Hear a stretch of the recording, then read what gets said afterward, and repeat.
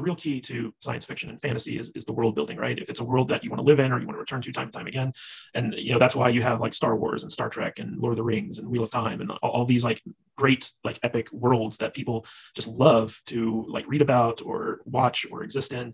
And I've tried to do that with my Earthman Jack series, where like I call it the Jackverse, and it's basically like as I've written these books, I've had to basically create like an entire universe in which like this story takes place, and it's kind of fun because like I get to create my own planets, I get to give them like a history, I get to do like deep dives into like like oh like here's like the first galactic empire, and here's how he like came to power, and here was his successor, and like I have like a whole genealogy of like emperors who ruled the galaxy and stuff like that, and it really allows you to kind of like make the world like live and breathe and feel real to like the audience when you have something like that. Like Star Wars wouldn't be nearly as popular as it is if George Lucas hadn't created that mythology within his like his universe.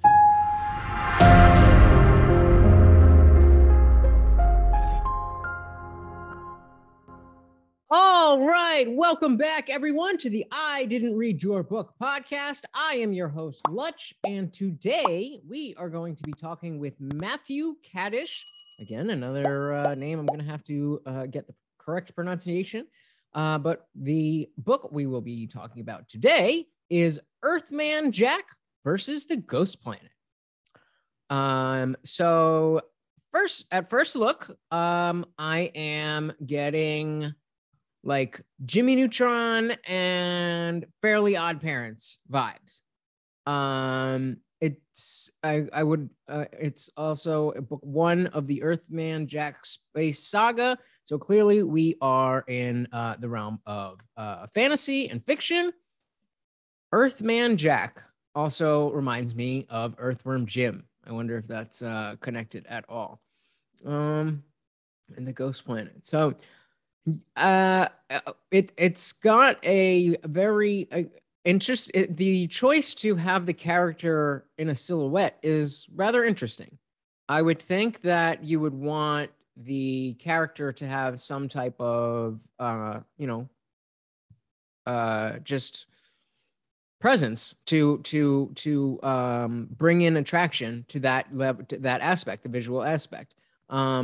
But maybe on the other hand, if it is not, because I don't know if this is a comic or a graphic novel, maybe the idea is not to have a set picture of what Earthman Jack looks like, so that as the reader, you can put your own face to it. Yeah. So I mean, it looks with the font and the body style, it looks like it's aimed at a younger audience. But I'm not really sure. But I mean, it looks nice. I like the style. It's very sleek, and the silhouette on the backdrop of the picture of the planet, which I'm assuming Earthman, that the planet is Earth. But it is aesthetically pleasing. But yeah, I would definitely, if it's not for younger people, I would definitely say that that's kind of the vibe that this gives off. So with that, let's dive right in and read the back of the book. Harry Potter meets Star Wars? Jack Finnegan only has to worry about dealing with school bullies, suffering through detention with his homeroom teacher, and getting noticed by the girl of his dreams. At least until an army of evil aliens invade Earth. Suddenly, this teenage slacker finds himself at the center of a galaxy-spanning conflict, where the lives of everyone on the planet are in jeopardy. Soldiers use quantum physics to become superheroes, and the enemy uses some mysterious form of magic to make themselves practically unstoppable. The secret to ending the conflict and saving the universe may lie in a powerful ancient spaceship, which it seems can only be flown by Earthmen. Now, Jack and a ragtag group of allies must overcome impossible odds, defeat an unkillable enemy, rescue the Princess of the Galaxy, and save the universe from a threat more terrifying than it has ever faced. So not too much, right? Can this underachiever rise to the occasion and become the hero Earth needs? The fate of all life in the galaxy may rest in his hands. Wow. That is quite a stakes pretty high. And plot wise, I talk about MCU stuff all the time. Doesn't sound too much different than that kind of stuff. So that does bring the question of who the audience is. I mean, again, pretty straightforward. As far as reading the back of the book, segments have gone. This one seems to give a good idea of what we're getting into. Now, of course, when you're dealing with fantasy and space and stuff, anything can happen. But in terms of what kind of things fit in that genre, there's very little like. I'm trying to think of something that wouldn't fit in that genre. But like even if you travel to another planet and it was like a steampunk planet, like that's still in the realm of space travel and stuff. So there's so much you can do there, and it really does kind of leave the door open while also setting up who Jack is, and just some what did he say? High school student. Yeah, I didn't say specifically, but Jack Finnegan, being a student of sorts and not being anyone special, so to speak, but somehow he becomes the only one who can save the world.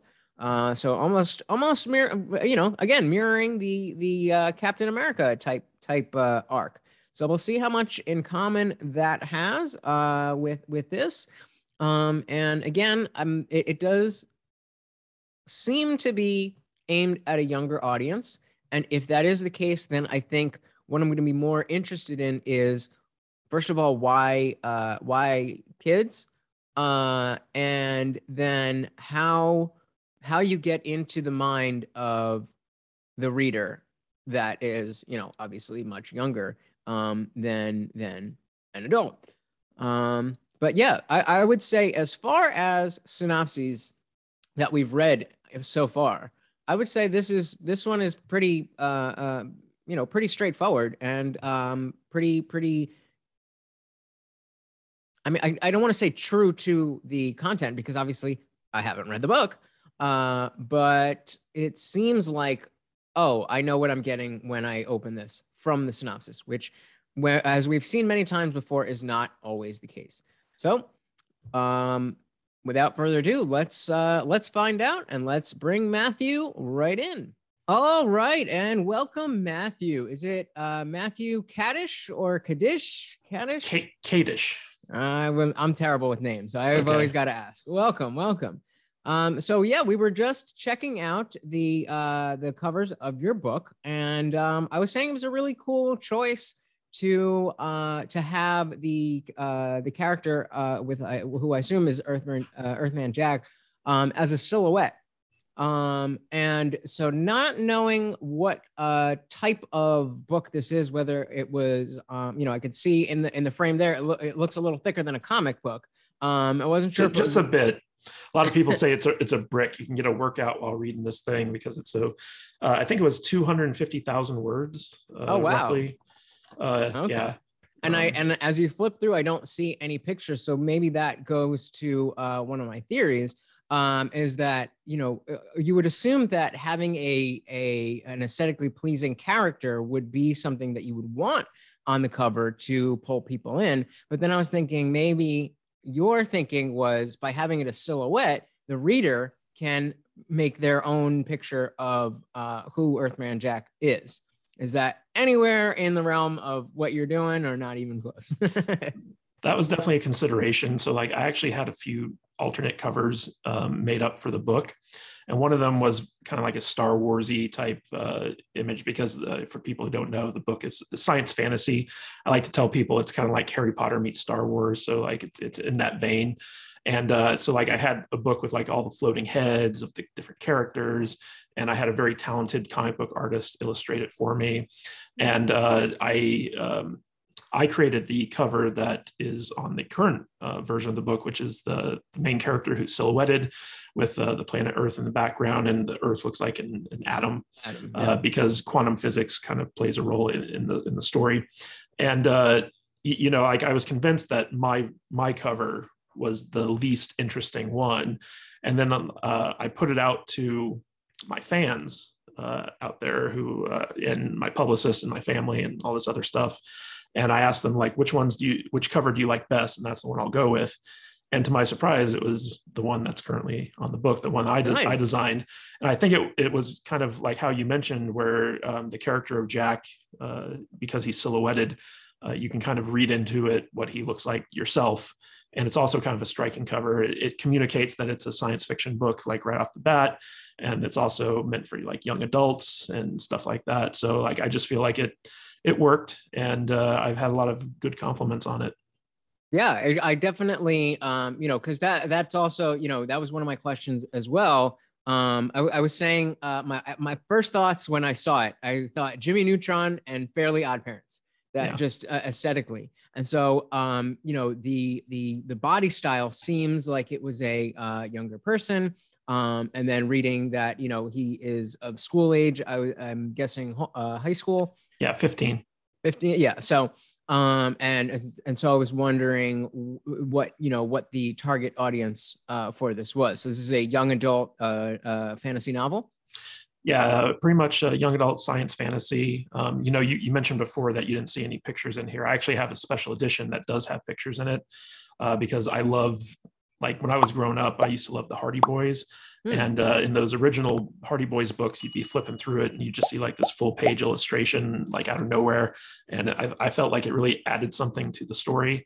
And so I got a very talented comic book artist by the name of Kim Jacinto, who does like Deadpool and Thunderbolts and stuff like that, to do 5 full page illustrations for the special edition version of this book.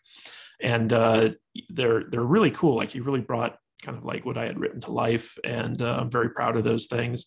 But the audience, so like when I originally wrote this, so the book was released in 2012, and it was the first novel I'd ever written. It took me 5 years to write it. And I kind of started writing it just as a New Year's resolution, because I was at home for Christmas and I was bored, and I was like, you know what? I'm a frustrated screenwriter. I'd been working in Hollywood, and none of my screenplays were getting produced. And I was kind of tired of writing stuff that no one was ever going to see. And so one day I was like, you know what, I'm going to write a novel. And so I was at home for visiting family for Christmas. And I just made this decision. I was like, I'm going to write a novel. I don't care how long it takes. I want to see if I can do it. Because screenplays are pretty easy. It's like double spaced 120 pages, give or take. You don't have any like super descriptive text in screenplays. It's mostly dialogue. So I looked at it as a personal challenge, and I started writing this thing. And Harry Potter was like a big influence on me when I was writing this. And so I just assumed like, oh, the Harry Potter crowd is going to be the audience for this thing. And turns out that, as I got more into being a professional author, I discovered that the young adult crowd is actually like middle-aged women. It's not actual young adults. So like you're writing for older women as opposed to like younger kids. My writing style, it's kind of like it's a little bit more masculine. It's more kind of jokey and trying, coming from a male point of view or with the male characters. But oddly enough, like everyone who has read the book, it's really liked it. Like I spent a couple years doing the festival circuit where I would go to like Star Trek conventions and comic book conventions and stuff like that, selling a book and reaching out to people there. And pretty much like, no matter what demographic you're in, they seem to enjoy the book. So I can't really tell you who the audience is for it, because it ranges from science fiction fans to young adult fans to fantasy fans. Like everyone just really likes it. Oh, and I guess that's part of the sci-fi fantasy space, all that stuff, because it opens the door to so many things. The suspension of disbelief, is you can go so much further and do so many other things. Whereas if you were doing like something set in LA Gangland or something, then you're limited as to what can happen in that setting. So how have you used that depth of possibility to tell your story and have it be different from just a typical space traveling galactic threat kind of story. Well, one of the great things about science fiction, or in this case, space opera, is that you're only limited by the boundary of your imagination. And there's so much stuff that you can do. In fact, there are ideas I have where I'm like, maybe that's going a little bit too far and have to pull it back. So the Earthman Jack saga, it's a multi-book saga. It's not finished yet. I've still got like 4 or 5 more books in the series to write. But the idea behind it is that it's like a classic space opera. And what I mean by that, it's not people singing. A space opera is basically like an epic tale that spans a large amount of time, a large amount of distance. It's pretty much, if you think like epic fantasy, that's what space opera is. That's the equivalent of space opera in fantasy. Like Game of Thrones in space? Exactly. Or Lord of the Rings in space or something like that. It's essentially like a much longer story. And, I come from a filmmaking background, and I worked in Hollywood for a while, and I wrote like a bunch of screenplays. I was a Nichols screenplay finalist back in 2001. Made a movie with Jeremy Renner, who plays Hawkeye in the Avengers, back in 2004. I was in the Cannes Film Festival with that movie. And, really got into like the Hollywood storytelling stuff. And I'd always loved telling stories. And so I went to film school. I took English classes, writing classes, and I really studied what makes stories good. I'm a student of the craft, I guess you could say. And when I sat down to write a novel, because I made that New Year's resolution, I was like, okay, what should I write? And I like reading mysteries. Maybe I'll write a mystery or like whatever. And I went through my old college notebooks where I would keep notebooks where I'd scribble down ideas. And it turns out that I had like written an actual like chapter for this book, and had kind of like notes on it. And I'd kind of forgotten about it, but like I rediscovered it. And I sat down and I was like, you know what, there's something here. And basically it's about a boy who finds a magic spaceship and gets into adventures. And I sat down and I kind of took my initial notes that I had written when I was in college, when I was in film school, and expanded upon them and created like an overarching outline where it's like, okay, here's where he starts and here's where he ends. And it's going to cover 7 books. Again, the Harry Potter influence, 7 and done. And so I decided, okay, I'm going to write the first book. And if people like it, maybe I'll write these other ones, because I still wasn't convinced that I had the capability or the know-how to write an actual novel. And so I wrote this in my spare time. That's why it took me 5 years, where I was, living and working in Hollywood, and I was like out there hustling, trying to get movies made, and running my own businesses and stuff like that. And so just on every, occasional like downtime, I would bust out a chapter or bust out a scene or something like that.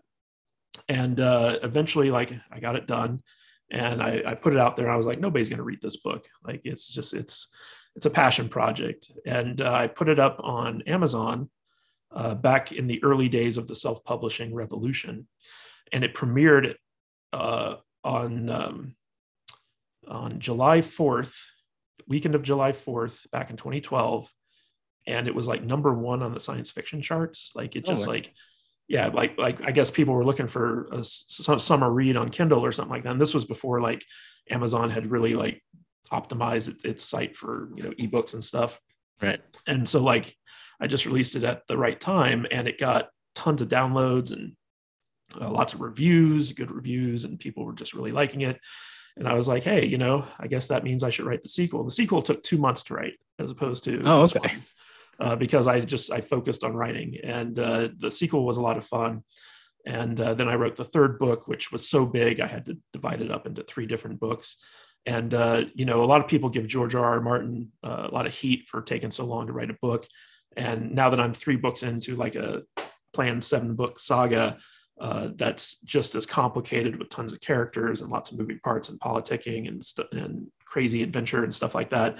I'm like, I understand where he's coming from. Like this stuff gets complicated. It gets hard because there is time travel involved in the series at a certain point. And so like I'm finding myself, I'm having to outline two books ahead of where I'm currently at. Yeah. So I'm actually trying to figure out what I'm going to say in a book that hasn't had anything written before it.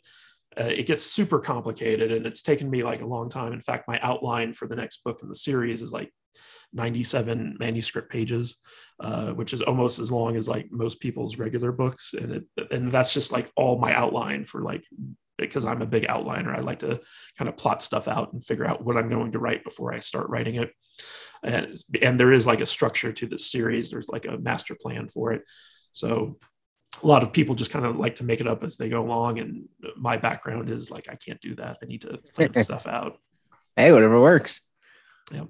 Yeah, I've refused to, because I'm a huge Game of Thrones fan of the show, but I've told the story a million times about how when I was a kid, I used to love reading, and that was my favorite pastime. And then school happened, and they started saying, "You've got to do this, you got to do this," and I was like, "No, I don't want to."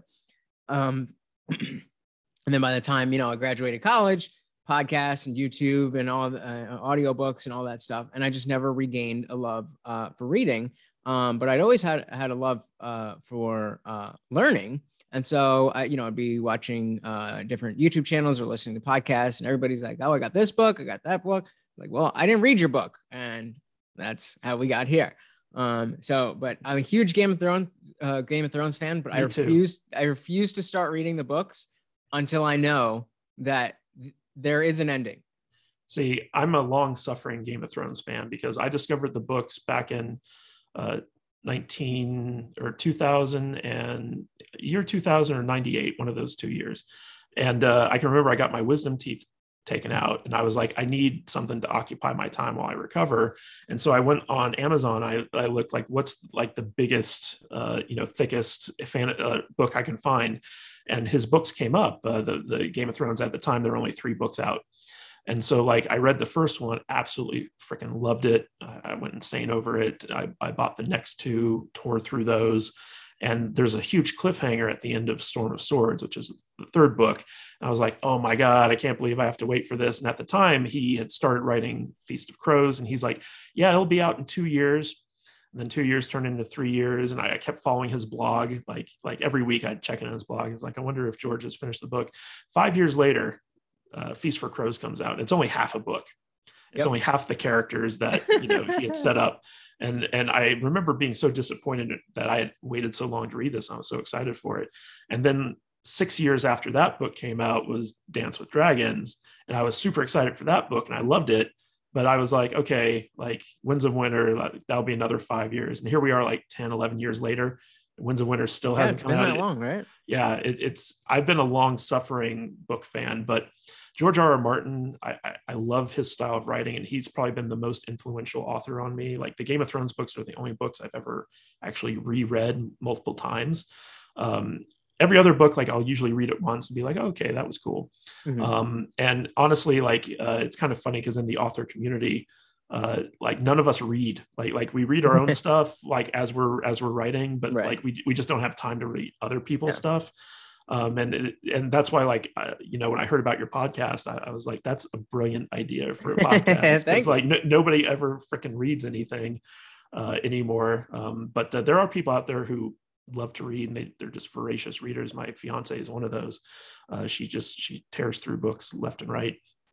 But for someone like me, I'm like, yeah, like I don't have time to read. I'm too busy writing my own stuff. Exactly. You'd be a perfect member of the IDRYB community. So I hope to see you in the comments for the next episode. But yeah, I refuse to subject myself to that. And I do think that like people have told me, like I've talked about that, the process of losing my love for reading in relation to Game of Thrones, because the whole fantasy, and again, sorry to the viewers, but I guess because I've talked about this a million times as well, but the whole like fantasy sci-fi thing, I was so averse to that for a long time. And I think when I was younger, I had this idea of sci-fi being very out there, and there's a different type of sci-fi that is like in the vein of like a Black Mirror. That's a more recent type of thing that to me is because the where technology is going is a little bit more clear. There is less fantasy that needs to be involved in those type of stories. So I was into that kind of stuff, but still like the, you know, the fantasy element type stuff. I just wasn't into. And same thing with like the MCU. I was just like comic book superhero movies. Like it's okay. The superhero magic powers. There's a villain coming in. They save the day. What else do you need? And you know, so I was never watching any of these movies. I was like, they're coming out with another Iron Man. Like, what else can Iron Man do? And it was like right around the first thing that got me to open my eyes a little bit more was the early days of The Walking Dead. And same kind of thing. I was in college at the time, and my friends were super into it. And I was just like, zombies, like same kind of thing. And they're like, no, dude, trust me. And then I got really into that for a while until I fell off. And that's a whole lot. Did you ever read the comic book? I did not. I don't read. I was a big comic book fan before the show came out. And so like I kind of went into the show knowing like at least what the first couple of seasons were going to be. That's one of the drawbacks of being a book reader, you know, or a source material reader. You know, you talk about how many Iron Mans can they make. It's like, well, you got 50 years of comic books that came out every week to draw from. So like, you know, there's tons of source material out there. But yeah, like with the Game of Thrones stuff, like, you know, Edward Stark dying in the first season and, you know, the Red Wedding, like I knew all that stuff was coming because I was a book reader. So like, I didn't get that experience of having it happen, but I had that experience when reading the books. And it was actually like the scenes were far more brutal and like way more surprising in the books than they were in the show. And, you know, like that's one of the drawbacks of reading the books. And so now I try to watch the adaptation, the movie or the TV show before I read some of this stuff. Just because like I want to be surprised by what I'm watching. Yeah. And even, you know, everyone's like, oh, the book's always better. Well, then why would you read the book first? Like enjoy both, you know, get exposed to the movie and like, oh, okay, that was cool. Yeah. Watch the crappier thing first and then go to the good stuff. Yeah, exactly. I actually did that with The Expanse. I watched The Expanse and then I went and read the book that the first season was based off of. And it's kind of weird because like you keep thinking like, okay, the scene that I saw in the TV show is playing out in the book right now. And I don't know if it's any better than it was in the TV show. Like The Expanse is actually pretty faithful to the book. Was that the Amazon Prime show that they canceled because it was like too realistic about like them faking a vaccine or something? I don't know. Like it was originally a sci-fi SYFY original series that Amazon eventually bought after Sci-Fi canceled it. Oh, okay, and they're on like season 6. It all happens in outer space and stuff like that. I'm thinking something different. Never mind. You might be thinking of something different, but that was one of those weird situations where I felt like the book was where like the show was actually better than the book. So and I only read the first book. I didn't continue on with the series because I felt like the TV show was better. So I'm just going to stick with the TV show. Well, I'm glad to hear that there is from a book reader and an author, and that you know there's stuff coming out there. You know, a lot of what may just be rationalization, but the fact that there is a lot of stuff on TV in movies that I think has real literary value as much as anything from, you know, some of the classics. I mean, if you're talking about, I mean, obviously Game of Thrones comes from a book, but you know, like Breaking Bad and the Better Call Saul universe. I mean, there's I'd say that there are like two TV shows, possibly 3, that are on par with like great literature. The first was Breaking Bad. I'm not a big fan of Better Call Saul, but I think Breaking Bad was one of the best TV shows ever made. The second, and possibly the best one, is The Wire, an old HBO cops and robbers show. That show is just literary genius. It's like if you watch all 5 seasons back to back, it's so perfectly told. All the characters are so rich and deep. It is like watching a novel play out on screen, which is crazy. And it was produced by a former crime journalist, David Simon. So that show is about as close to perfection as I can think of when it comes to like TV shows. And I'm sure like there are a couple others out there that I can't really think of right now, but they're very few and far in between. Like for instance, the Game of Thrones show, I hated that show from the get-go. I thought that they butchered the adaptation of the book, and all the best stuff was stuff that they lifted directly from the book, and all the stuff that they did on their own was the worst stuff ever. And then you get to season 8, where it basically didn't stick to the landing. So that show is incredibly flawed, and those are my favorite books of all time. And so like I was very pissed off every time I'd watch it. And when they finally got to the point where like they outpaced the books, right, I was like, oh, thank God, I can stop being angry. But then like their stuff was so bad, I just got angrier and angrier watching it. Yeah. And so, I mean, spoiler alert, but for years ago, but I'm the last book ends with Jon Snow dying, right? Yep. So, I mean, I assume we can assume that in Winds of Winter he's gonna come back alive. But well, what was interesting about that is that in the book, so it pretty much plays out exactly like it did in the show, where his sworn brothers all like betray him and stab him to death. But his direwolf ghost has a much bigger role in the book, and it's assumed that he, because he's a Stark and he has kind of Brandon's warging power in the books, that he warged his spirit into his wolf ghost. And the way that he's being brought back, it's not with the like the Red Woman's kiss is gonna reanimate him, but because his soul is still like in his wolf, he can reassume his body and stuff like that. And so like I have it on good authority, because I know people who know George R.R. Martin, that like George had all this stuff planned, and he kind of shared it with the guys who produced the Game of Thrones show, and they would pick and choose what they wanted to put in the show, and eventually they just went off in their own direction. It caused like a big schism. Yeah, he wanted to do like 10 to 13 seasons and like really play it out. And I mean, again, from not having read the books, I thought season 7 was, I thought it was great. And I think I watched it, and then I watched it before the first time before season 8 came out. So I was able to get all of season 1 through 7 in one chunk. And then, I watched season 8 live, and we all know how that went. But watching it all together like that, I was on board. Season 7 definitely started to fade, but I was still into it. But it was very clear how once the two guys, I don't even remember their names anymore. I've called them Dumb and Dumber for so long that I don't even know. Dan and Dave. There you go. Benioff and Weiss. Yeah. Yep. Dumb and Dumber. But yeah, it's so clear how they just trampled all over it. And it's what's funny is they convinced George to give them the rights to make the show based off of their love of the material, but they were just completely BSing him. They had no respect for the source material at all, which really upset me. But like when it comes to George R.R. Martin's influence on me as a writer, like I loved how like he would write these like very descriptive passages about like what people are wearing, what they're eating. Like some people said it was like too much description, but to me it really brought the world to life.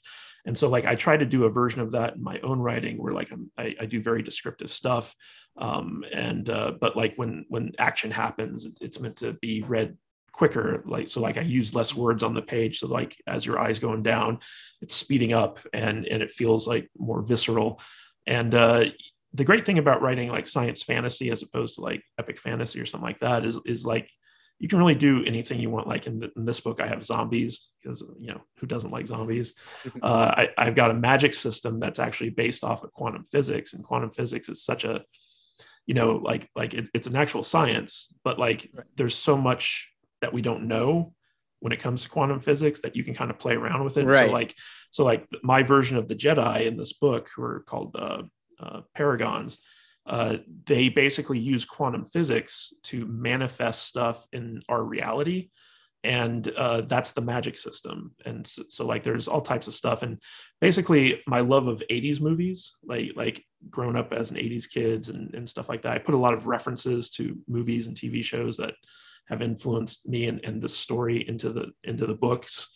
So like there are these little Easter eggs there that readers contact me about. It's like, hey, when you did this, were you referencing this movie? I was like, yeah. So like there's lots of, it's almost like an Easter egg hunt when you read this book. And fans really seem to like that. So like I layer in stuff like there's a character in the series that's a secret agent. He's a member of like this universe's version of the CIA, basically. And I modeled him after James Bond. And in every book, he has a line that's a title for a James Bond movie. And so like people are trying to figure that out. There was one line I wrote where a character said, you couldn't see DeForest for the Kelly, instead of the forest for the trees, it's DeForest for the Kelly. And of course, DeForest Kelly was Bones on the original Star Trek. And so like I had some hardcore Star Trek fans that caught that little line. And, nice. And they just loved it. They would email me and like, did you just shout out DeForest Kelly in your book? And I was like, yeah, you caught that.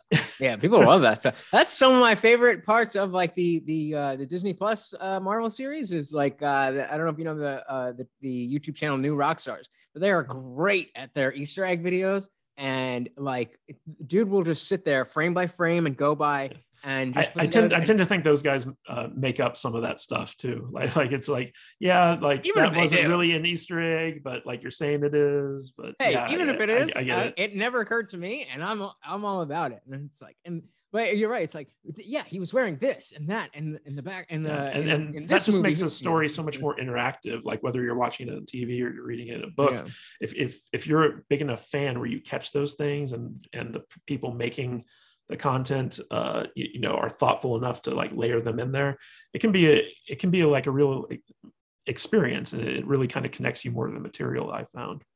And I found that when there are places that there are people discussing the content, it's whenever I find a good show or a good movie, the first thing I do when I'm done is go to YouTube and search like breakdown or analysis, and just because I want to find out more about it. And when there's nothing there, it's just like, all right, well, I mean, it was a good show, but I'm sure there's more to it that I was caught up in the narrative and I didn't catch. And sometimes it's not always that good that I'm going to rewatch it, and it's just like, oh well, that's it. And so like, especially for Game of Thrones, not being a book reader, there's this channel, Alt Shift X, where they do an amazing job of breaking things down, and they do these infographics and stuff. And I don't know how any non-book reader follows that show without breakdown videos. I have no clue.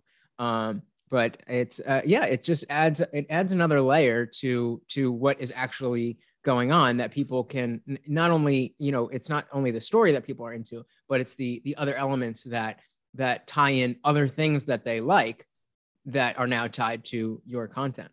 Well, also the real key to science fiction and fantasy is the world building, right? If it's a world that you want to live in or you want to return to time and time again. And, that's why you have like Star Wars and Star Trek and Lord of the Rings and Wheel of Time and all these like great, like epic worlds that people just love to like read about or watch or exist in. I've tried to do that with my Earthman Jack series, where like I call it the Jack verse.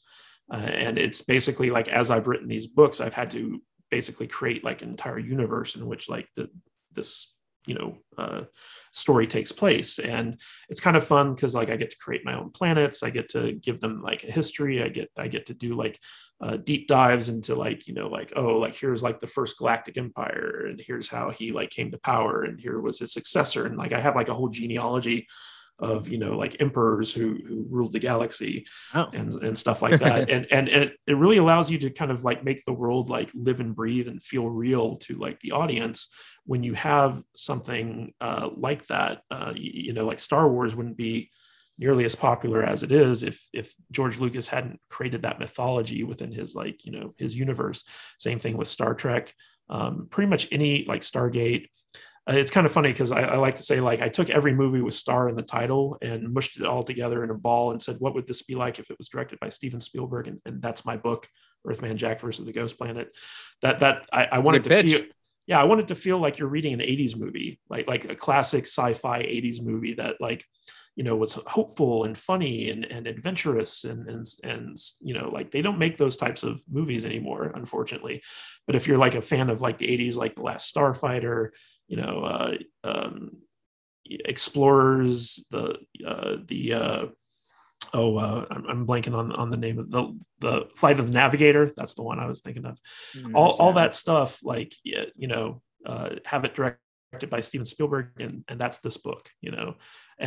This book is pretty much my love letter to all the sci-fi and fantasy that I grew up on. So sorry to interrupt your podcast experience. I just want to remind you, if you're enjoying what you're watching, please hit the like button and subscribe for more content. And if you really love it, there's some support links in the description. I would love if you could help out the channel. And back to the show. And it's been a lot of fun to share it with people, especially when like they get the jokes that I put in there. Like I say joke, but I mean like references and stuff like that. And if you look at some of the reviews I have on Amazon, like people write these really fantastic long form reviews just talking about like, all the stuff that I've layered into it. And it's very fulfilling when people get my references. Yeah, I can only imagine. So getting back to the book and the plot itself. So how does this 15-year-old end up being the one who has the whole galaxy's fate in his hands? If they're not some type of adult around? So there is an adult around. And I kind of play with the chosen one theme where, you think that Jack, by all accounts, would be like the chosen one, but like he's actually just like incredibly lucky, and I even start off the book by saying like he's not the smartest hero ever, he's not the strongest, he's probably the luckiest, and that's why like he survived some of the things that he did. But the idea of a 15-year-old being like the main hero of the book is always something that you kind of have to treat with care, because you don't want to go full Goonies with it, where like the kids are just like acting outside of like their abilities and talent of most kids their age. And so like he's teamed up with a small group of people who are way more capable than he is, and he's kind of like bumbling around and trying to figure things out as the adventure goes along.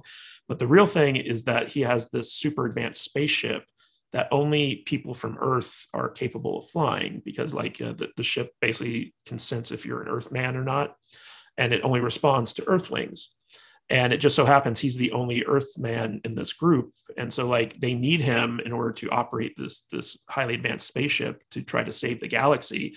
And so he's thrusted into a situation where he's got to kind of grow up really quick and not be his usual slacker, like misbehaving self, and actually like step into the shoes of a hero. And you use this super advanced piece of technology, which is like the most advanced thing that anyone in the universe has ever seen, to fight this existential threat that's threatening all of the galaxy. And then that's kind of like how I set it up, so that, he's not just kind of lucking into things. He's not just kind of like doing stuff that would be beyond your typical 15-year-old male from Ohio's capability. He messes up along the way. Like there's a scene where the aliens are invading his hometown, and he gets his hands on his first laser gun, and he's a big Xbox player. So like he plays Call of Duty, and he's like prepared to get owned, jerkwad, and he like fires at the alien, and it just completely misses him. Like he has like no actual aim outside of video games. And he almost gets killed a couple times, and he gets freaked out, and he gets scared, and all this other stuff. And so like he's very much, in the first book at least, like he's very much a typical like teenage kid.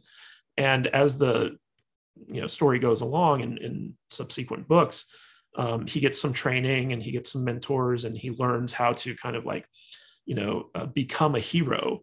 And by the time the whole series is over, it's basically the tale of the universe's greatest hero, from his humble beginnings as a bratty 15-year-old kid on Earth, to being like the savior of the galaxy. And you get to see his development over the course of the series. And this first book, you get to see him at his most kind of like clueless. So it's a lot of fun.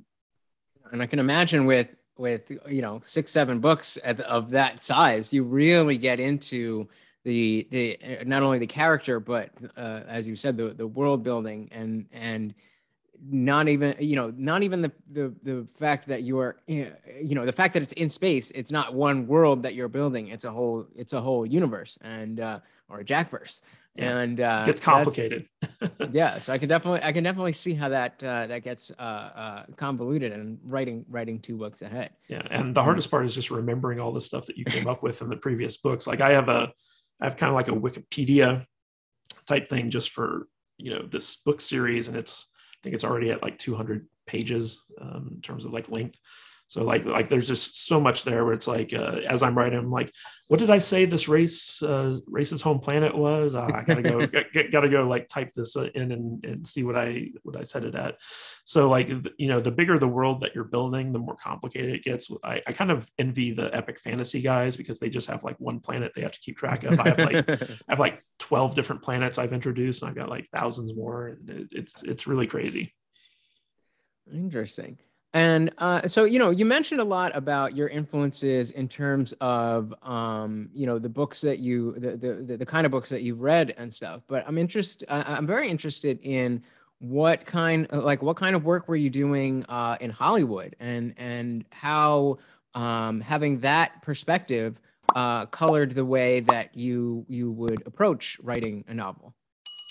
Well, when I was a teenager, I decided that I wanted to be a director in Hollywood. Originally, like I went and saw Terminator 2, and the special effects in that movie made me want to be a special effects artist. And so like I decided, okay, I'm gonna study to be a special effects artist. And I went to the local library and I checked out a book on industrial light and magic and all this other stuff.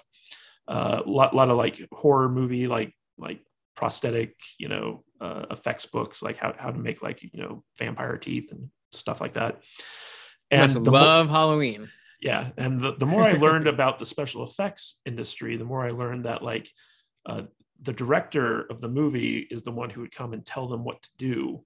And then they would go and make it. And I was like, well, I want to be the guy who comes up with the idea and has these guys bring it to life. And so I got really into directing. And as I began learning about what the director does and like, his influence, I realized that, writing was a big factor in that, because like some directors, they direct a movie based off of a script that someone else wrote. But the filmmakers I loved and that I really respected were always the ones who wrote the stuff that they directed. Mm-hmm. And so I was like, that's what I'm going to do. And so I started like really diving into like studying literature, studying story structure, studying screenplay writing, like all this stuff. And I eventually went to film school and, had my screenplay classes. I took a couple of seminars in screenwriting, and screenwriting is all about structure. It's very kind of templated, I guess, like you could say, because it's like, okay, here's the structure you got to follow. Here are the beats you got to hit. As long as you do that stuff, you can play around with stuff in between, but this is like the roadmap you have to follow. And so it was very kind of organized. And I came from that background after I graduated from film school, and I went to a master's program at the LA Film School, where after I had written a screenplay that had gotten like a semifinalist in the Nichols Fellowship Screenplay contest, I got invited to this school, and I created this script that I took the script that won got finished high in the Nichols contest, and developed it at this school, and eventually made a short film based off of this longer script with Jeremy Renner, who he was kind of unknown at the time, but like he had just done Dahmer. He'd gotten an Independent Spirit Award for that. And so like I cast him in my movie, and like we made this like 15-minute calling card piece, which was designed to get people interested in this feature script, and took it to the Cannes Film Festival and got all this interest from producers and, big wigs and stuff like that who wanted to develop it. And like through that process, like I was taking meetings and I was writing screenplays, and, I was basically doing the stuff that I loved, which was storytelling. And so I was trying to get my directing career off the ground. It was very hard because I was an unknown director, even though I had directed this 15-minute short film. Nobody knew who Jeremy Renner was because this was pre Hurt Locker. you know, Yeah. Well, now. pre-Avengers. Yeah. Oh yeah. Oscar nominated actor, right? I think like, you know, other than Dahmer, he had done like a couple Budweiser commercials or something like that at that time. But so we, you know, we were shopping this movie around trying to get people to let me direct it and let Jeremy star in it. And, you know, we were like, just give us $3 million. Like, that's all we need to make this movie. And we had a couple of, you know, situations where we almost got the money to do it, and then it would like fall through, and then we'd almost get it and it would fall through. And the entire time I'm still writing, you know, I'm writing screenplays, I'm doing all this stuff. And eventually I started a marketing company, so that I could like quit my day job and make some money while I was writing. And that marketing company that I started ended up doing really well. And it was doing so well that I was like, why am I busting my ass in Hollywood begging people to give me money when I'm making really good money doing this stuff, which is just as creative and fulfilling. And so like I kind of shifted gears and I moved away from like the Hollywood stuff to actually have like a steady job, steady paycheck. And that's when I started writing the book, is because like I would have free time while doing that. And I wanted something that could fulfill me creatively, which was the writing. Because when you write a novel, you don't need a cast, you don't need a crew, you don't need craft services, you don't need equipment, you know, like you just need like a computer to write it on, and barring that you need like a little like notepad and your imagination. And that's the beauty of writing novels, is like you don't have to worry about budgets, you don't have to worry about, you know, anything. It's all you. Like I can't tell you how many times I was working on a screenplay for a producer, I would go and meet with the producer to go over the pages, and they would be throwing out the dumbest freaking ideas you could ever possibly hope to imagine. They're like, yeah, put that in the screenplay, like do that. and it's just like, I hate this writing by committee. Like, you know, like just let me do my thing, because I think I'm a pretty good writer. And so like the frustration with Hollywood, you know, I have all these unproduced screenplays. And you know, now I'm at the phase where I'm like taking some of the screenplays I wrote like way back when and kind of adapting them into novels. But yeah, so like the whole Hollywood thing ended up, I think around the time that the housing crisis hit in 2008, 2009 time period.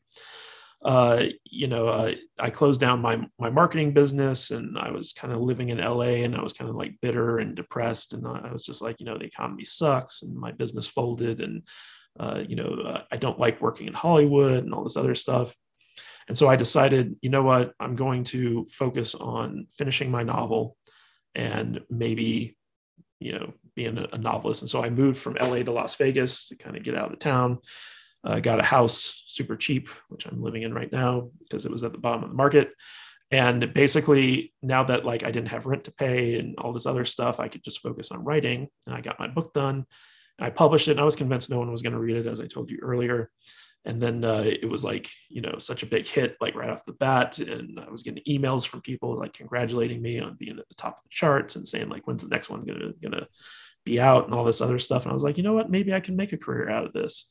And it's been more fulfilling than anything I did in Hollywood. I'll tell you that much. And the fan base that has been built up around the story, it's so wonderful. Like, you know, I get emails from people and saying like, oh, I just read the series like for the fourth time and really looking forward to the next book. When's it coming out? And I got to say like, oh, like hopefully soon. Eventually. You know? Eventually, yeah.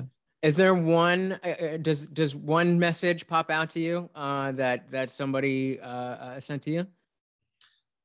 You know, a lot of the ones that kind of like stand out the most are from parents who got their kids into reading by introducing them to the book.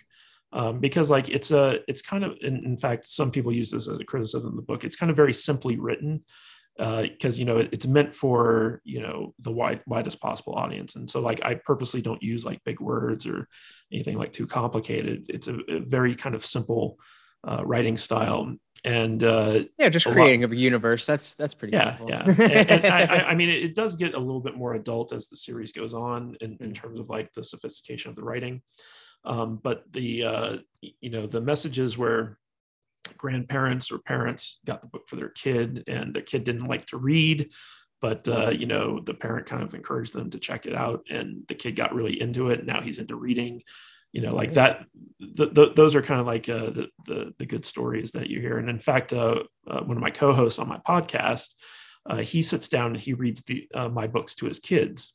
and his kids are really young. They're like I think like 8 and 6, something like that. And he comes to the podcast when we record, and he tells me, oh, like my kids had this reaction to this chapter and all this stuff. And so like it's really fun when kids discover my books, and I get to hear about it from their parents. Nice. And what's the podcast about? So we do a podcast called the Salty Nerd Podcast, and you'd probably like it because it's a movie and TV and pop culture review show, but it's primarily a comedy show. So it's me and my fiance and my 2 best friends here in Las Vegas. We get together and we do themed shows based around movies that we've watched. So for instance, we do a show like about terrible sequels, right? And we would watch 3 movies that are terrible sequels to really good movies. And then we get together and we talk about each movie and kind of make fun of it and stuff like that. And we make the podcast feel like you're sitting in a bar with friends talking about movies as you get drunk, So it's meant to be like fun. It's not political. It's like, kind of like it's funny. And I'm the film geek. I'm the guy who went to film school and worked in Hollywood. So I'm sitting there dropping factoids about all these movies from my research and from my experience in Hollywood. And then you've got one of my friends who's his name's Matt Vader, and he's like in his 50s, and he's like kind of curmudgeonly, and like he'll just like rip into stuff and go on an old man rant and stuff like that. And then you got my fiance, who's like the female perspective, and she's super funny and witty. And then we got the host of the show, who has like very different opinions on what makes a good movie than the rest of us. And so like there's always argument and conflict and jokes and stuff like that we toss around. And we've been doing it for like 3 years, and we've been growing throughout that time. We do like 3 episodes a week, and Wow. And people have started to take notice. We've had a lot of growth this year, and it's a lot of fun. In fact, it kept us sane during COVID, because like we would all kind of gather at our studio and do our recording for the week. And if we didn't have that interaction during the lockdowns, it would have been like unbearable out here. So it was a lifesaver.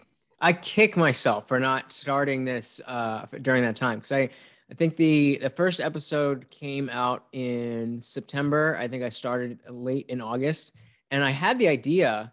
I didn't have the idea for very long before I started, because I had a podcast that I did a few years ago, and the co-host moved away, so it just kind of faded. And then I'd been wanting to come back to podcasting, and I wanted to do YouTube as well.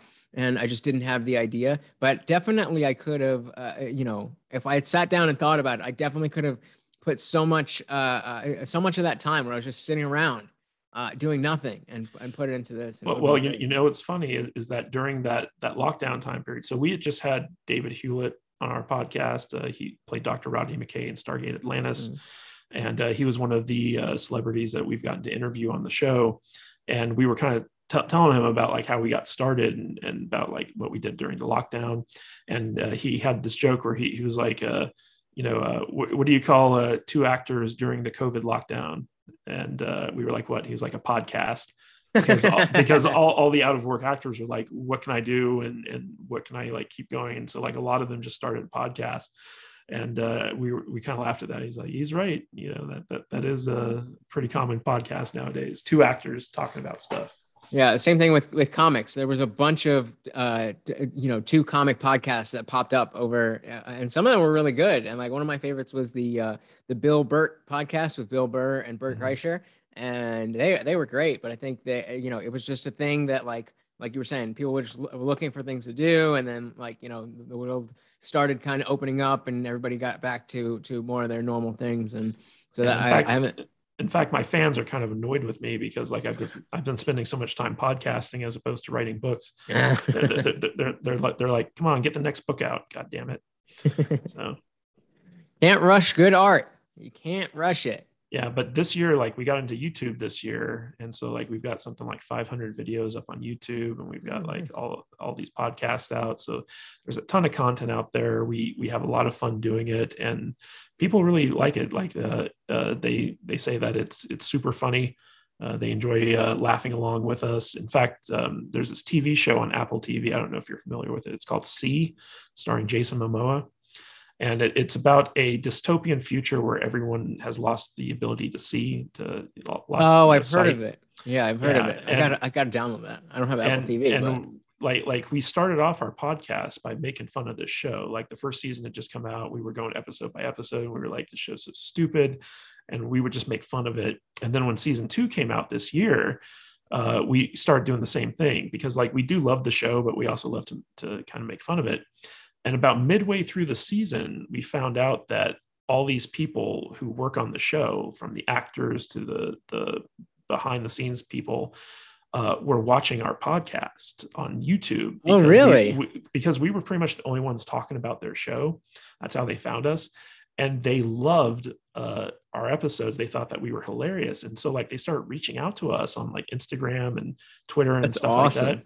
And the head writer and showrunner, the head producer of the show, called me up, and we spent an hour on the phone. And he was like, "We really like your podcast. We'd like to work with you to do some interviews and stuff like that." And I was like, "Great!" And so we've gotten a lot of people from the production of the show, like from actors to behind the scenes people, producers, things of that nature, to come on the podcast and let us interview them. And it's been crazy that our little podcast that we just started in a coffee shop years ago has graduated to the point where we're interviewing like high level actors and producers and stuff like that from like a huge streaming service. It blows our minds sometimes. Yeah, that's awesome. And that's always you never know when the shows that start organically and that are trying to accomplish something other than becoming a big show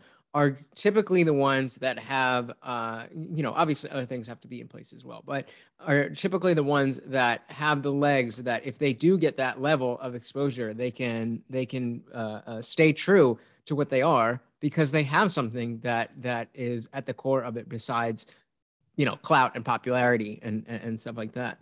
That's really cool, man. Yeah, it's been surreal. Like none of us thought that the podcast would amount to much, but like we've been working really hard to make it like a legitimate thing and try to earn some money so like we can do it more often. Like my 2 co-hosts really want to do it full time, and so like they'd love to quit their jobs and just podcast all day. Me too. If anybody wants to donate to the IDRYB support links in the description below. No, yeah, I mean that's the dream. It's just that's one of the greatest things about this space. Even you were talking before about the accessibility of being able to write a novel, and while that's absolutely true and has been for a long time, it doesn't have the same type of I don't even know, whatever it is that allows people to connect and allows these little things, these people who somebody who's never done it before, somebody who doesn't have a past in writing anything, those people, if you write a novel, you're not as likely to blow up. But any old person can just have an idea, and as long as you just keep putting content out, then more than likely, as long as you stick to, I forget who it was, but somebody recently I heard them say the good thing about YouTube is that it's just hard enough that if you're willing to put the work in, it'll work, and if you're not, then you'll fail. Meaning that like it's not if you build it, they will come.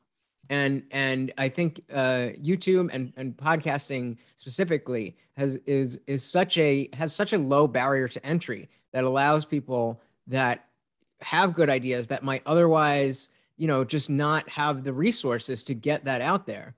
Well, I gotta tell you, like, so we got into the YouTube game this year for our podcast, and it took us like about a year of like research before we were ready to kind of make that jump to video. And before that, we were just doing kind of like audiograms where we would take like a still image and the waveform and set it to our podcast and then put it up on YouTube.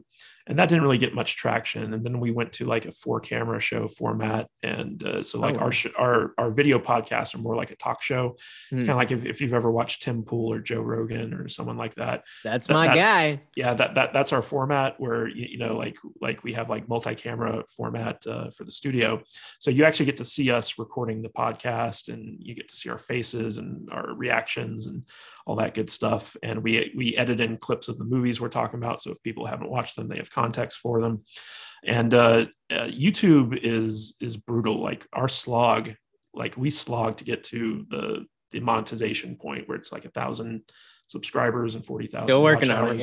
it. Yep. The watch hours weren't so bad for us because like we're long form. Like our podcast is about an hour and a half to 2 hours long.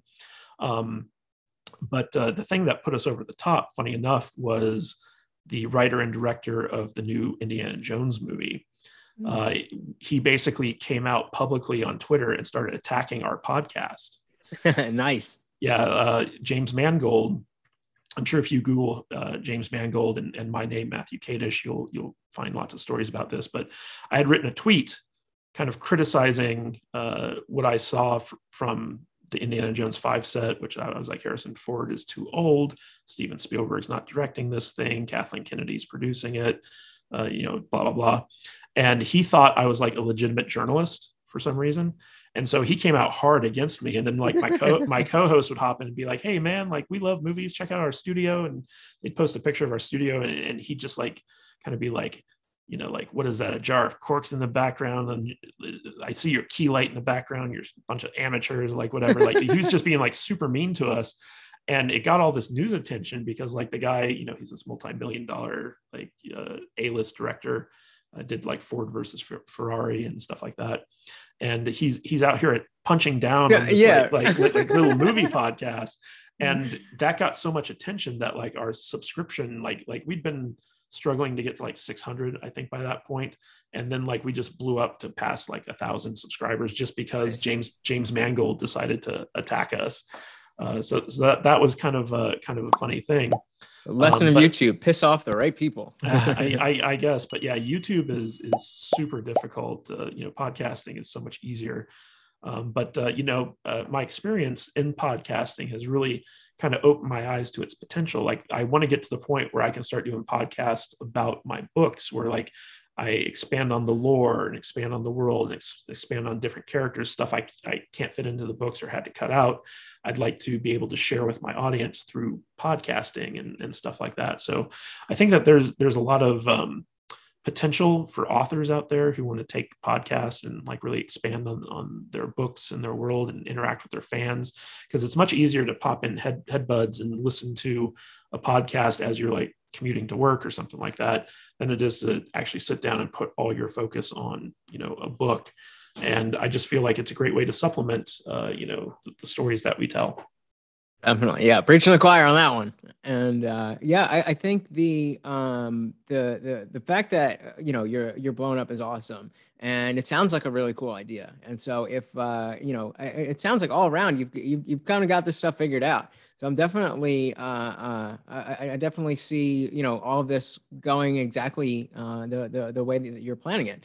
The fact that the audience for the book is so wide, and the possibilities for where it can go are also so wide, just it puts you in a position, maybe not uniquely, but puts you in a position that other authors maybe don't have, where you have so much to go to go to, and then having a fan base that you can interact with. And I think, and I'm I don't know how much you actually do this, but having their input affect what you put out there, I think is just a perfect combination for the meaning of creator and audience, and merging what everybody wants. Yeah, the biggest thing that I've found as working in Hollywood and trying to be a brand unto myself, when you look at the Stephen King book, there's a reason why his name is bigger than the actual title of the book. And that's because as a creative personality, whether you're a director of movies or a star in movies or a novelist or like whatever, you build a brand around yourself and your talent. And same is true of podcasters. And so the people who gravitate towards you are the people who like like they enjoy your work, they enjoy your personality, they want access to you, and they want more of the material that you provide. And so podcasting and YouTube and all this stuff really gives people an opportunity to reach out to their fan base and interact with them and give them more content. Like, when we were interviewing David Hewlett, he live streams on Twitch, like he plays video games on Twitch and he interacts with his chat. He's got like a YouTube channel. Like he's one of the coolest guys I think like I've ever gotten the pleasure to talk to. And he's like super accessible to his fans. And as we've grown the podcast, we have our hardcore podcast fans, and we have a Discord server where like it's free to join. So like people just sign up for the Discord, and they're all so amazed at like how much we interact with our fans, because they're like, oh, I belong to this YouTube personality's Discord. They never say anything. And they're never there. And like, they never respond to my tweets, and they never, like my stuff on Instagram or whatever. And like the four of us on our podcast, like we're answering people's questions. We're joking around with them. We're interacting on social media. We're doing all this stuff. We answer every single YouTube comment, that type of thing.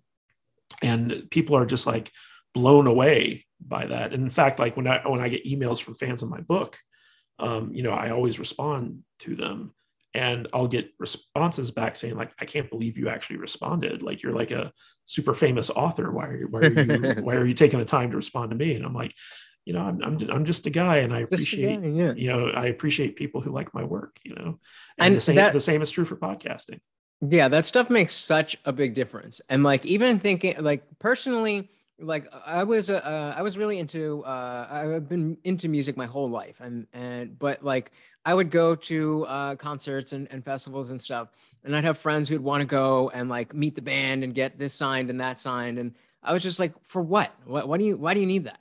And but even with that, like when like if I let's say respond to somebody's tweet or something and they acknowledge it, it's just like, oh, cool, I'm being acknowledged. And even though like especially now being a YouTuber myself, like this is just my fucking living room with some lights on it, and I'm just some dude. Mean, the weirdest thing for me is when people ask me to autograph a copy of my book for them.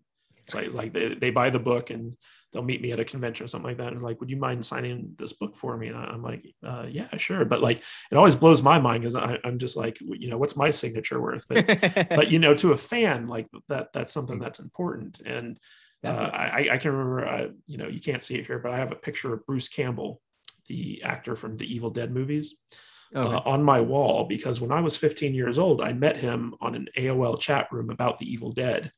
Because he'd go there and he'd lurk, and I would go there and I would be asking all these crazy technical questions about how, like, they got this shot and how they got that shot. And this was way before like internet predators were like a thing or something like that. But when he reached out to me initially, and he was like, yeah, I'm Bruce Campbell, and I was like, get out of here, you're not Bruce Campbell, you're we didn't have that term back then, but like I thought he was catfishing me. Yeah. But it turned out he really was Bruce Campbell. He called me up on the phone, spoke to me for like an hour and a half of his own time. Then he sent me an autographed picture, which I have up on my wall right here. And it's one of those things where it's like, I was such a fan of his, and the fact that he took the time to not only talk to me on the phone, but send me an autographed picture as a memento of that moment in my life where we got to interact for the first time. As a fan, that's something that's so special. And to think that like there's someone out there who loves my book so much that they want my autograph on it, so like that can be a keepsake for their experience with my work, it kind of blows my mind, really. Oh, I mean, it's just a testament to your work, and if it's anything like your conversational skills, definitely. Well, us podcasters, we have the gift of gab, right? Oh yeah. Yeah, I was just talking about this live panel that I was setting up for this other thing, and people were talking about structuring it this, that. And I was like, I mean, why don't we just like have it, and then if we need to fill space, like I could just talk. And they're like, yeah, okay, cool. That works. That helps a lot. It's like, yeah, I could just talk and talk and And talk and talk and talk. talk and talk. Yeah. I But mean, we just did a recording earlier today because we're trying to bank stuff for our Christmas vacation, so like we can have stuff come out while we don't have to like record right. new episodes of the podcast. And it is kind of crazy, like how much we talk, every episode, where it's the four of us bantering and kind of having a good time and getting it out there and having like a good salient conversation. But you'd probably like our podcast because like our whole motto is we watch stuff so you don't have to. And so like we'll watch some really terrible movies that you can enjoy our reaction to, I because definitely got to check this out. yeah, you get the gist of it, but you don't have to watch them if you don't want to. But then there are movies that like you've probably seen and you want to talk about, and it feels like you're talking about them with us, like when we're doing our show. So like the Salty Nerd podcast, like it's all about kind of like having fun with these things with just like a pinch of salt, where like some of us get kind of like upset about like injecting politics or like bad adaptations or something like that into our entertainment. And we just want to have fun. We just want to enjoy stuff. And that's what the podcast is all about. But we do watch some really bad stuff on for the pod. And a lot of people say, thank you for watching this. So like, we don't have to. I didn't have to. Yep. Yeah, exactly. Yeah, no, I definitely like my the last podcast I had was, it was just as straight up. I mean, I tried to think at the time that it was different, but it was just a straight up JRE wannabe. And I didn't realize that if you're not already famous, then asking people to listen to you and a friend just talk about stuff for 3 hours is kind of a big ask. And we were putting out bi-weekly episodes, and they were all like 2.5, 3 hours. And it's just like, ah. And I mean, we'd have guests. Like I did an episode with like my philosophy professor, and we got into some deep stuff. But for a lot of the episodes, it was just like friends who were maybe like had something going on, but not, anybody too substantial. And I mean, again, I think they were good conversations, but it was just a cacophony of I mean, I don't personally like interview shows, like especially like as podcasts, because like if I'm not interested in the person being interviewed, it's just kind of like, why do I want to listen to this? For me, it's more about the subject. Mm-hmm. And with our stuff, like we don't really have people that we do interviews, but they're special episodes. Right. Our regular podcast, it's just four friends getting together and bantering with one another. And so like that gives us a great opportunity to get our audience used to our different personalities. Like we have inside jokes that our audience loves to, because I like to say, like, I used to work in Hollywood, right? Back in Hollywood, I would do this. Back in Hollywood, I would do that. And so every time I go on our Discord or social media, we always have someone that's like, hey, Kadish used to work in Hollywood. Yeah, like Mr. Bigwig. It's become a meme among our fans. And so like it's just kind of funny to see how that evolves. But I've done interview stuff before where like I try to get people. I do a live stream every Thursday called Bad Writing, where we kind of focus on a movie or TV show that's just so badly written, and we have authors who are very talented storytellers come on with me, and we have like a panel discussion about why it's bad and what they could have done instead, or what we could do to fix it. And booking those people is always such a pain in the butt. And I'm so glad that like our main podcast is just like, we just get together once a week and record a bunch of stuff. And then like we get together next week and record a bunch of stuff. We don't have to keep booking people in order to do that. So like that can be a real pain in the butt. I'm actually surprised because I had done, I think 6 or 7 episodes before I released any, just because I didn't know how hard or easy it would be to get authors to interview. Turns out authors love to talk about their books. Yeah, they're like, please buy my book. Please read my book. I've got plenty backlogged. But yeah, I wasn't sure, and I was pleasantly surprised when people took to not only the opportunity to talk about their book, but the idea of the podcast itself. And it was funny because my podcast, we went to the big Star Trek convention here in Las Vegas. Every year they have like the biggest Star Trek convention in the world here. And I had gone there years ago to promote my book. And so like, Star Trek fans, they're wonderful science fiction fans. They're loyal. They're the salt of the earth people. They're great people. And so I wanted to reach that audience with my stuff. And this last year, we had a booth for the podcast there because we wanted to introduce those same people to our podcast.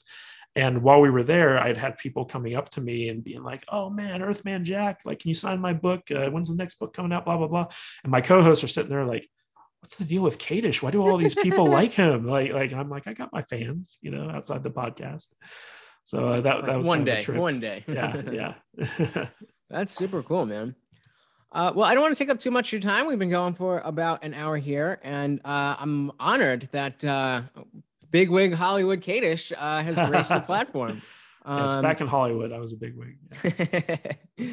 Yeah, I think the fact that I'm coming back to the idea of the universality, no pun intended, of the book itself and the story and the just the nature of what it sounds like you're writing about can be grafted in the reader's mind onto whatever whatever their imagination can come up with. And these stories that are so fantastical leave so much room for that interpretation to again be mapped onto your life. Yeah, and what's funny is because of my screenwriting background, my filmmaking background, everyone who reads my books tells me that I have a very cinematic writing style, and it's like as they're reading, they can see the movie in their head playing out, and everyone's always saying like, "When's Earthman Jack gonna be turned into a movie?" And I'm like, "Well, whenever anybody wants to pay me enough to do it."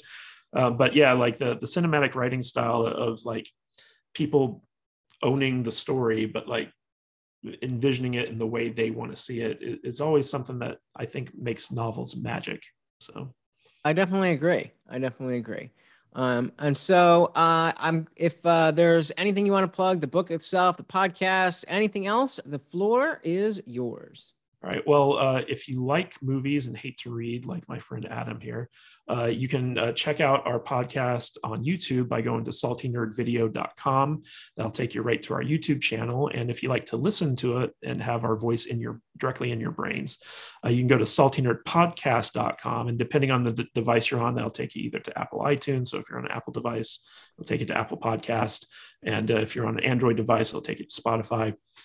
So you can either do the audio version of our podcast or the video version. It's entirely up to you, but I'd highly recommend you check it out because we have a lot of fun producing these videos. We do 3 shows a week, Monday, Wednesday, Friday. We also do live streams on Monday, Thursday, and Saturday mornings. So like if you like our stuff, there's plenty of us out there, and we talk about movies and TV shows and all types of fun stuff. So if you're big into pop culture and things like that, check out the Salty Nerd podcast. We also have a website, saltynerd.com, where I'm writing blog posts and all types of stuff. You can find all of our previous content there and listen to it and watch it directly. It's a great website.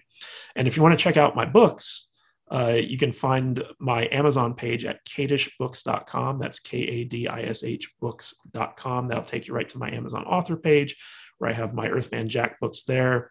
I also have 2 other novels that I just recently published. One is set in the Earthman Jack universe. It's a science fiction mystery novel. I kind of say it's like Firefly meets Lethal Weapon. It's called Lawman, Rook and Berenger, Childhood's End. It's kind of about these 2 conflicting space cops, essentially, that go out and solve mysteries.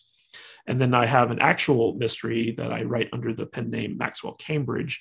That's set in Las Vegas because I live in Las Vegas. I love the city. And so I wanted to set a novel here. And it's about a concierge detective who's a private investigator that works for the casinos. And they kind of lease him out to their high roller clients to get them out of trouble and stuff like that. And it's a very fun kind of like different take on the private investigator, private eye novel. So if you like mysteries, check out those 2 books. But if you go to kadishbooks.com, that takes you right to my Amazon page, and matthewkadish.com, Kadish again, will take you to my main website where you can sign up for my newsletter and all that good stuff. So a lot of links that I just dropped on you guys. I hope you check at least one of them out. But the podcast, we have a lot of fun doing it. So please come listen to our podcast and check out our YouTube channel and all that good stuff. And if you have time, read my books, please. Awesome. Yeah. And we'll have all that stuff linked below, so you don't got to worry about remembering all of it. It will all be down below. Please do go and check out the podcast, the website. If you're interested, the purchase link for the book will also be below. Matthew, thank you so much again for coming onto the platform. This was a great conversation, and I absolutely am going to check out your podcast. But not my book. Probably not. No, nope, probably not. But in all honesty, definitely. You know, Adam, what you might be interested to find is those other two books, Lawmen and Sinful, my two mystery novels, are in audiobook format on Audible. So if you don't like to read, you might want to listen to them. And I'm working on getting Earthman Jack transferred into audiobook format as well. And I do them like I'm making a movie, so they're more like audio plays. So they have nice sound effects and they have musical score, and the narrator is really good. He does different voices for the different characters. So it's almost like you're listening to a movie play out. So definitely check it out. That sounds like something I might be able to do. To stomach, yeah. But again, thank you so much, and you have a great day. I am going to go check out that podcast right now. Awesome. Thanks for having me on. All right, take care. You have a good one. How many of you expected that? I'm gonna guess none, because I did not.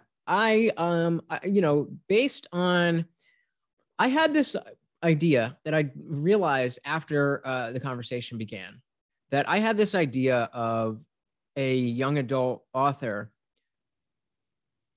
maybe having a certain type of personality, and maybe a specific desire to reach kids for this reason or that. I don't know exactly what I was expecting, but I expected somebody a little bit quirky, and Matthew might say that he might describe himself as a bit quirky, but I think he's just a funny guy, much more well accomplished than I had any idea. That's the. Again, whenever I talk about this stuff, this is not has nothing to do with anybody else that has been interviewed on this channel. I'm always referring to people, as themselves. But when he has a successful podcast, he's from, has a background in Hollywood. He is, has done conventions and stuff, and you can tell. And if you couldn't go back and watch again, you can tell how much easier of a time I have hosting. And I can just because again, this, as much as I do love to talk, this platform, specifically this podcast, is not here for me. It's here for the author. And so sometimes, authors aren't, being an author isn't the same as being somebody who can speak well and is comfortable on camera. So sometimes it's a little bit harder, and it requires a little bit more digging on my end. And it's refreshing when you get to talk to somebody who is familiar and who's comfortable. It's not like he and I have ever talked before, but we were able to jump right into a conversation. And I think we were able to, again, this was another case where we didn't necessarily talk too much about, what Jack does in the story. We didn't really talk about, what kind of adventures he goes on, what the different worlds are like. But again, it doesn't seem like that is too much of almost not as relevant as what we were talking about, because again, the idea is, who is Matthew Kadish? And I think we got a good, clear picture of who this guy is. And, I wasn't lying when I said, as soon as I'm done with this episode that's coming out on Wednesday, it's Monday right now. I haven't put together the Wednesday's episode yet, so I'm going to go do that. And while I'm doing that, I'm going to go listen to his podcast, because it sounds like something that is right up my alley. And I promised to stop telling people that I was going to be reading their books. And as interesting as Earthman Jack does sound, I'm not going to read that book. So I stayed true to myself and told them the truth. But The audiobook does sound like a cool thing, having the more cinematic elements, the sound effects and things like that. Especially, I mean, the only audiobooks that I've listened to have been nonfiction, so I don't know how common it is for fiction books to have the different characters read by different people. I would assume that's pretty common, but I just don't. I mean, I'm not in that world, so I don't know. But that does sound like something that that I could I would definitely be interested in. So I think that coming into this, I was a little light on the subject matter, but I think specifically what stood out to me was when he was saying that, I asked him if there was one message that stood out to him. And of course, put him on the spot a little bit, but hey, you gotta have a little bit of fun, right? And, I was expecting a message from some kid who was maybe having a hard time, and they read it and they reached out and they were like, oh, this was really helpful to me. And the fact that it wasn't one message that he talked about, but he talked about a phenomenon of parents and grandparents getting their kids into reading and sparking a passion for reading with this content. I think that is something that really speaks volumes. And what I didn't get to, I meant to say that I didn't get to was when we were talking about Game of Thrones, is that people have told me that the Game of Thrones books might just be those things that would get me back into enjoying reading fiction stuff. And I do miss having that hobby, because it is very unique in the sense of it's almost a form of meditation, because you have to have your focus on what you're reading. Everything that I do is only like I'm always on my phone while something's playing on the TV and I'm doing something on the computer. Like there's just a million things going on. And even when I'm driving, I'm listening to podcasts at 2.5 times speed. And I just like, I like I get to the point, get the information, get what I got to get, move on. I want to listen to this, I want to listen to that. But slowing down and having time to let whether it's you're something you're reading, let it breathe. It's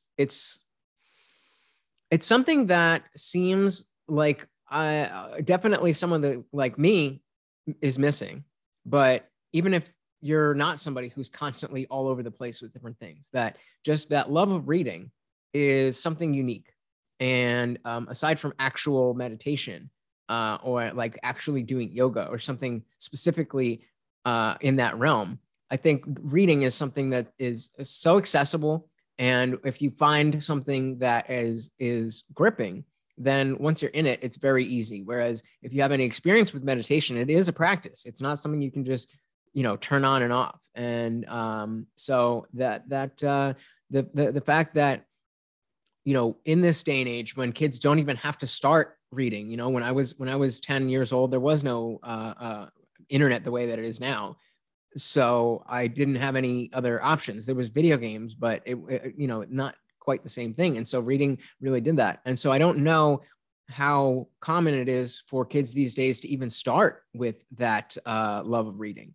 And so the more that's out there that can get kids into that type of thing and using their imagination and being creative, that's always a good thing. I think the lack of creativity and the lack of individualism is something that is a big problem just in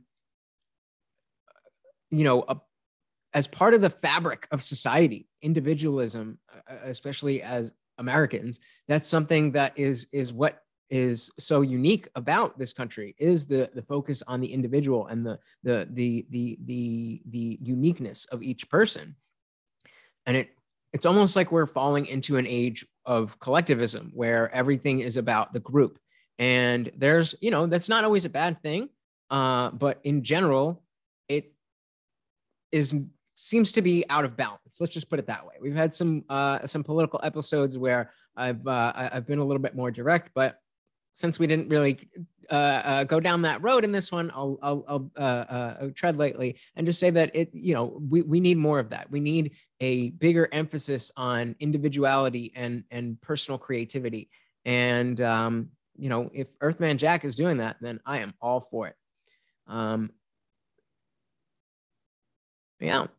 That was a fascinating conversation. He had so much to say, and I wish we could have kept going. I know we've done long conversations, but I didn't want to. I'm trying not to take up too much of people's time. Be respectful of that, because I could go forever, as we were saying. Yeah, super cool. And I like I said, I've stopped telling people that I'm going to check out their book. You should. I'm not going to, but I am off to watch this podcast, see what's good with that. Thank you for tuning in for another episode of the I Didn't Read Your Book podcast. I am your host, Lutch. Please like, comment, subscribe. Let me know what you thought of Matthew. Let me know what you thought of his whole idea, his podcast. Are you familiar with it? Have you read this before? Have you heard of this before? If you haven't, are you going to? If I really would love some feedback on just how I'm doing in general. What do you think of this show? How can I make it better? And that's it. I want to put out the best product I can. And sometimes that also includes, if you could, hitting those support links, whether it's PayPal, Venmo, Cash App, Bitcoin.